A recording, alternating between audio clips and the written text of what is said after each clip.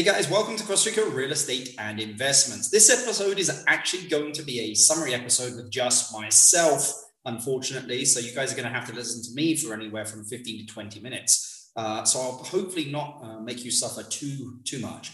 But what I'm going to try and do is go over a lot of the stuff that we're seeing out there. I spend a lot of my time out on the road, whether that be, next week I'm in the Osa. Last week I was in Guanacaste. The week before that I was in Dominical, Uvito, Hochal. I just purchased real estate myself. Actually, on Friday we closed.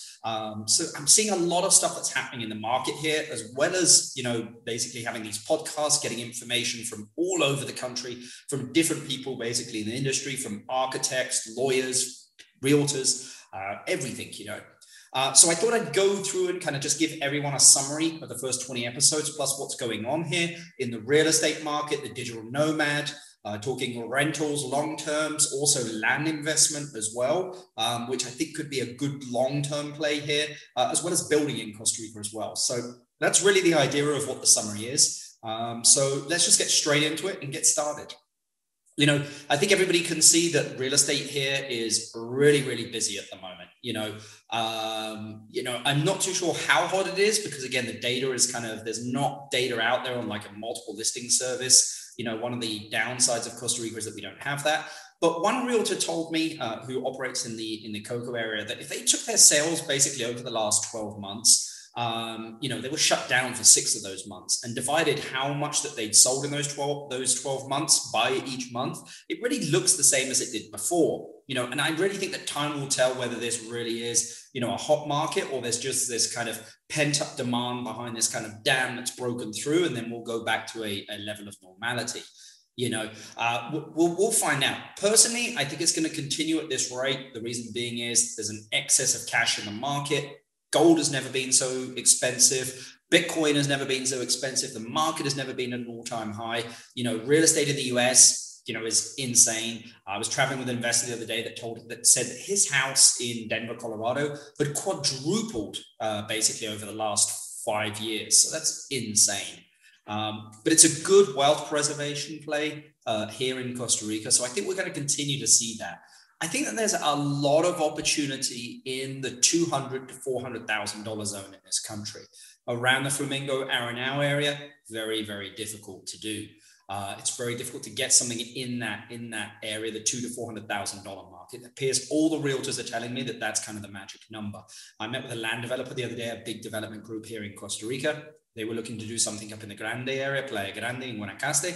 And they asked me where I saw the opportunity. I said, basically around the $300,000 mark, focusing maybe more on a digital nomad, mid to long-term rentals. And we'll get to that a little bit later on. Some of the, talking about the $200,000 to $400,000 mark, areas where you can kind of get that stuff, Playas del Coco, Playa Hermosa, I think there's an excess of inventory at that amount, and also in the Jaco area as well.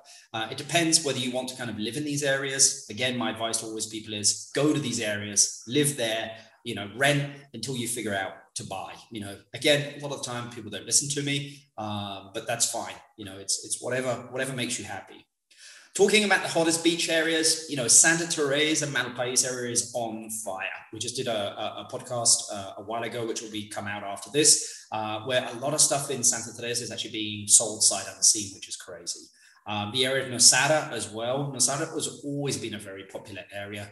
This is in the kind of the central Guanacaste area. It's very hot with surfers, people looking for more of a relaxed yoga, farmers market, surfing lifestyle. Pricing in that area is very expensive, and we're starting to see it kind of move more to the north of Marbella and south of Garza there in the Nosara area. Also, Flamingo is very hot at the moment as well due to the marina. That appears it's going to be finished next year as well. So there's a lot of speculation around that Flamingo area, the Potrero, Brazalito, Conchao area. And of course, Tamarindo, a lot of multi-million-dollar homes actually being bought and also being built there. And we'll get into building a little bit later on kind of in this. So as you guys can see there, the real estate market, there is opportunity out there. For anyone that's looking for something in particular, you're going to have to spend a lot of time here, kind of exploring the beach towns, et cetera, et cetera. So there are consulting services out there that can actually help you. If anybody wants a referral on that, please feel free to reach out to me. Again, all my contact details will be in the blog. If not, you can just email me, Richard at CostaRicaReit.com, CostaRicaReit.com. So let's jump onto digital nomads, because really, there's been a huge spike in demand for, when's this digital nomad visa coming out? What's going on? It's still stuck in basically the Assemblea, kind of, I suppose, Congress here. It's still being discussed. Some of the blockers here are really kind of the tax authorities because they're not really too sure how to handle it from a tax purposes. But I think that there's a lot of opportunity here, especially in the real estate investment side for mid to long-term rentals. There's not a lot of that down here. I saw somebody post the other day to Rebecca Clower of Blue Water Properties that said, hey, Rebecca, have you got any long-term rentals for the rest of the year? And she said, no, everything's full. A lot of people are going for more the short-term rental because it does give income, it can give, better income, but it's not, consistent. October, September, October here are usually very quiet months. They're not going to get tons of rentals there. Whereas if you had a long-term rental, you'd get that consistency throughout the year.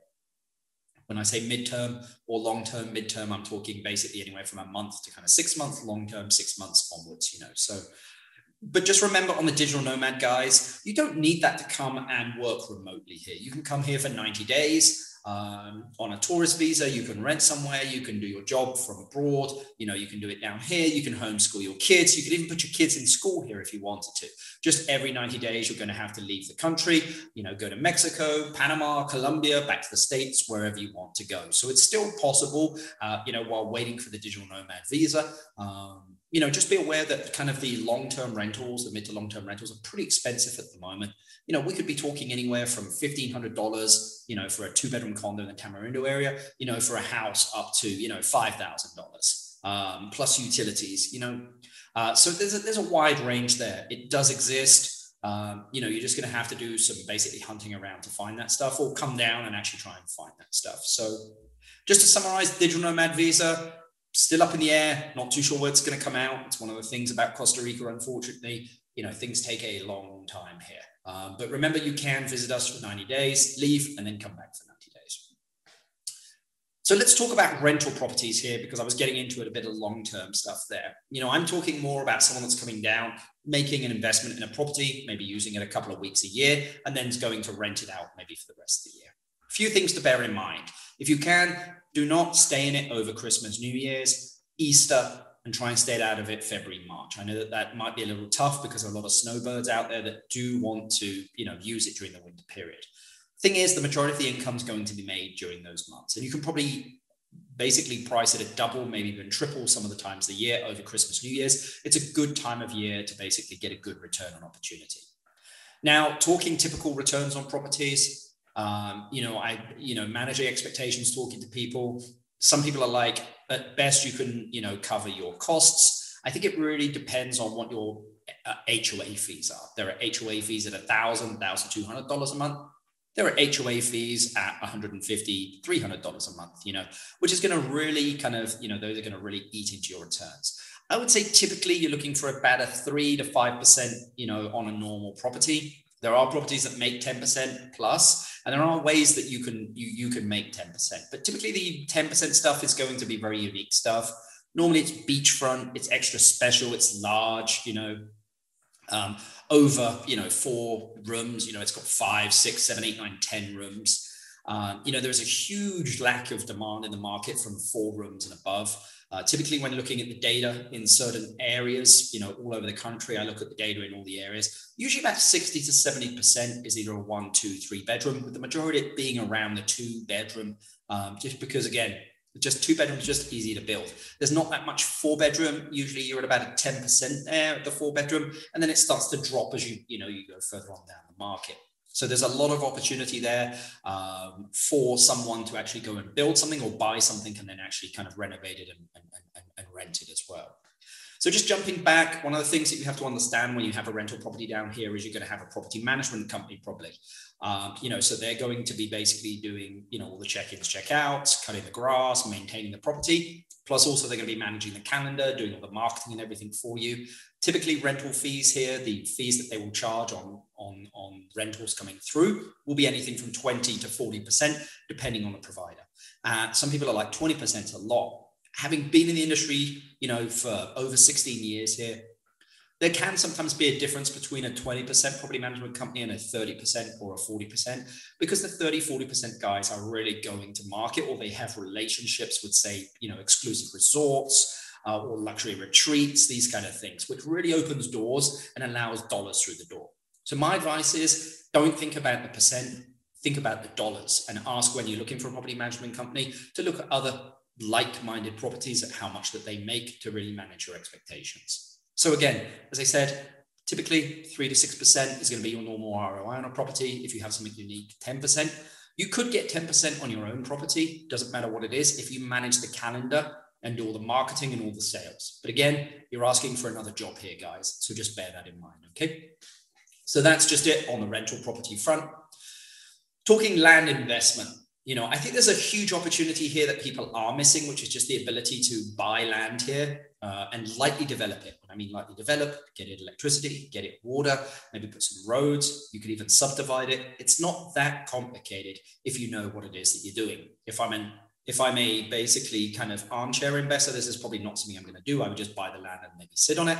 But I do think that there is huge opportunity in lightly developing it, because you could segregate it, you can sell those lots, especially in developing areas. Or even, as we were talking about with a couple of realtors, buying commercial lots in very, busy areas, like Tamarindo, like Flamingo, like Coco, Hermosa, Jaco, Nosara, Santa Teresa, Malpais, all these areas, Dominical, Uvita, even in the city here, of buying basically some commercial land and just sitting on it and not doing anything with it.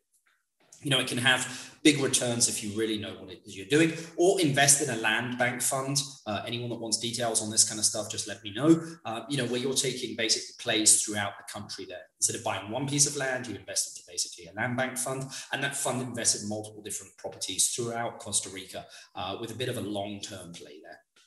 But again, I like the idea of a land investment because it's kind of a hedge against inflation, as investing in gold is, etc. And I think that the market's going to be looking for that hedge against inflation, really going forwards, just because again, it's, inflation in the States is only going to increase. So people are going to be looking for those types of investments. So that's land investment. Again, not too much detail. I won't go to too much detail. If anybody does want to talk about it, feel free to reach out to me. I'm more than happy to basically, have a good chin wag, as my father would say, about that. So let's think about this. You want to build something, you want to have something in Costa Rica, you can't find what it is that you're looking for. Another option might be to actually buy the land and also build.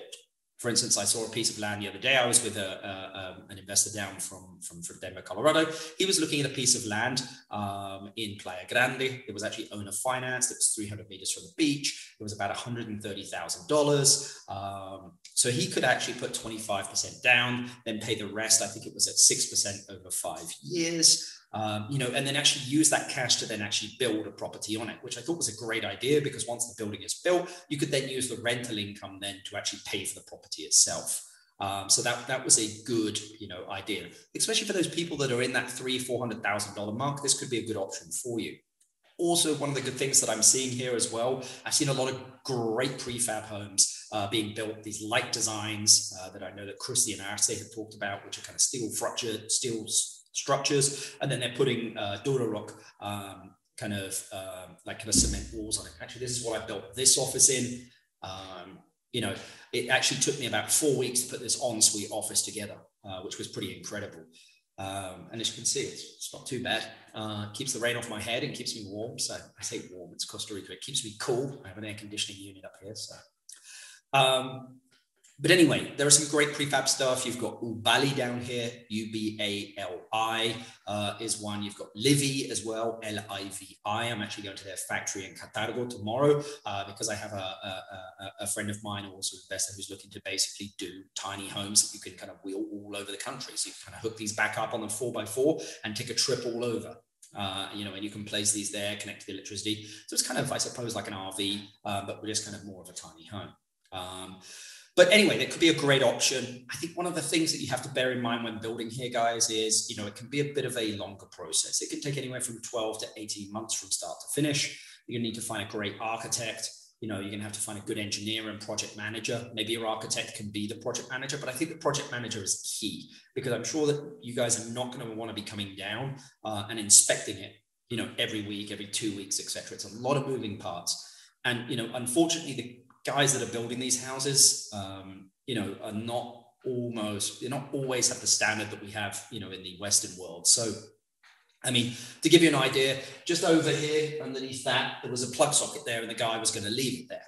There was a plug socket from before, because there used to be a rancho. He was going to leave it there. And I said, well, why would you put a plug socket at like chest height on a wall? And he was like, well, I thought you might need it. I'm like, for what? What am I going to plug in at chest height? So these are just small things that, that just aren't thought of, because they don't understand, the Western way of thinking. That's why it's great to get a great architect and also project manager and kind of engineer. We spoke to quite a few on this. We had Richard Hammond from the Inverse Project.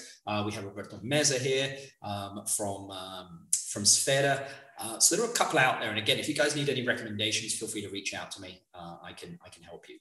I do think that building could be a great way to actually save some money, and also potentially, to, get what it is that you're looking for. And I think you really need to understand that. I was talking with a guy this morning who was looking to basically build something down here. And I said, you've really got to get to the idea of what it is that you're trying to build. Are you trying to build something for you that you can potentially rent, or are you just trying to build something that you can rent? Because they're two completely different things. Because if you're trying to build something for you, the design is going to be for you.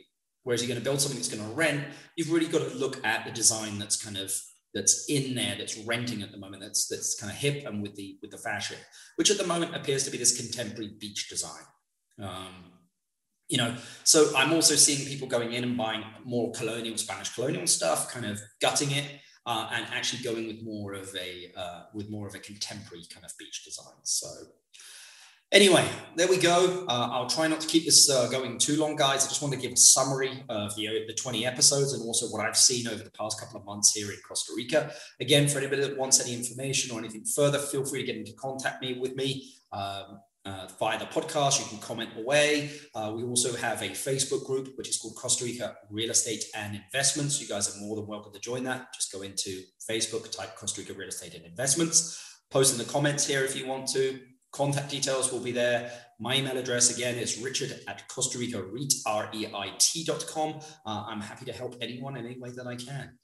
So I hope this has been useful, guys, and I look forward to seeing you on future episodes. Thanks very much.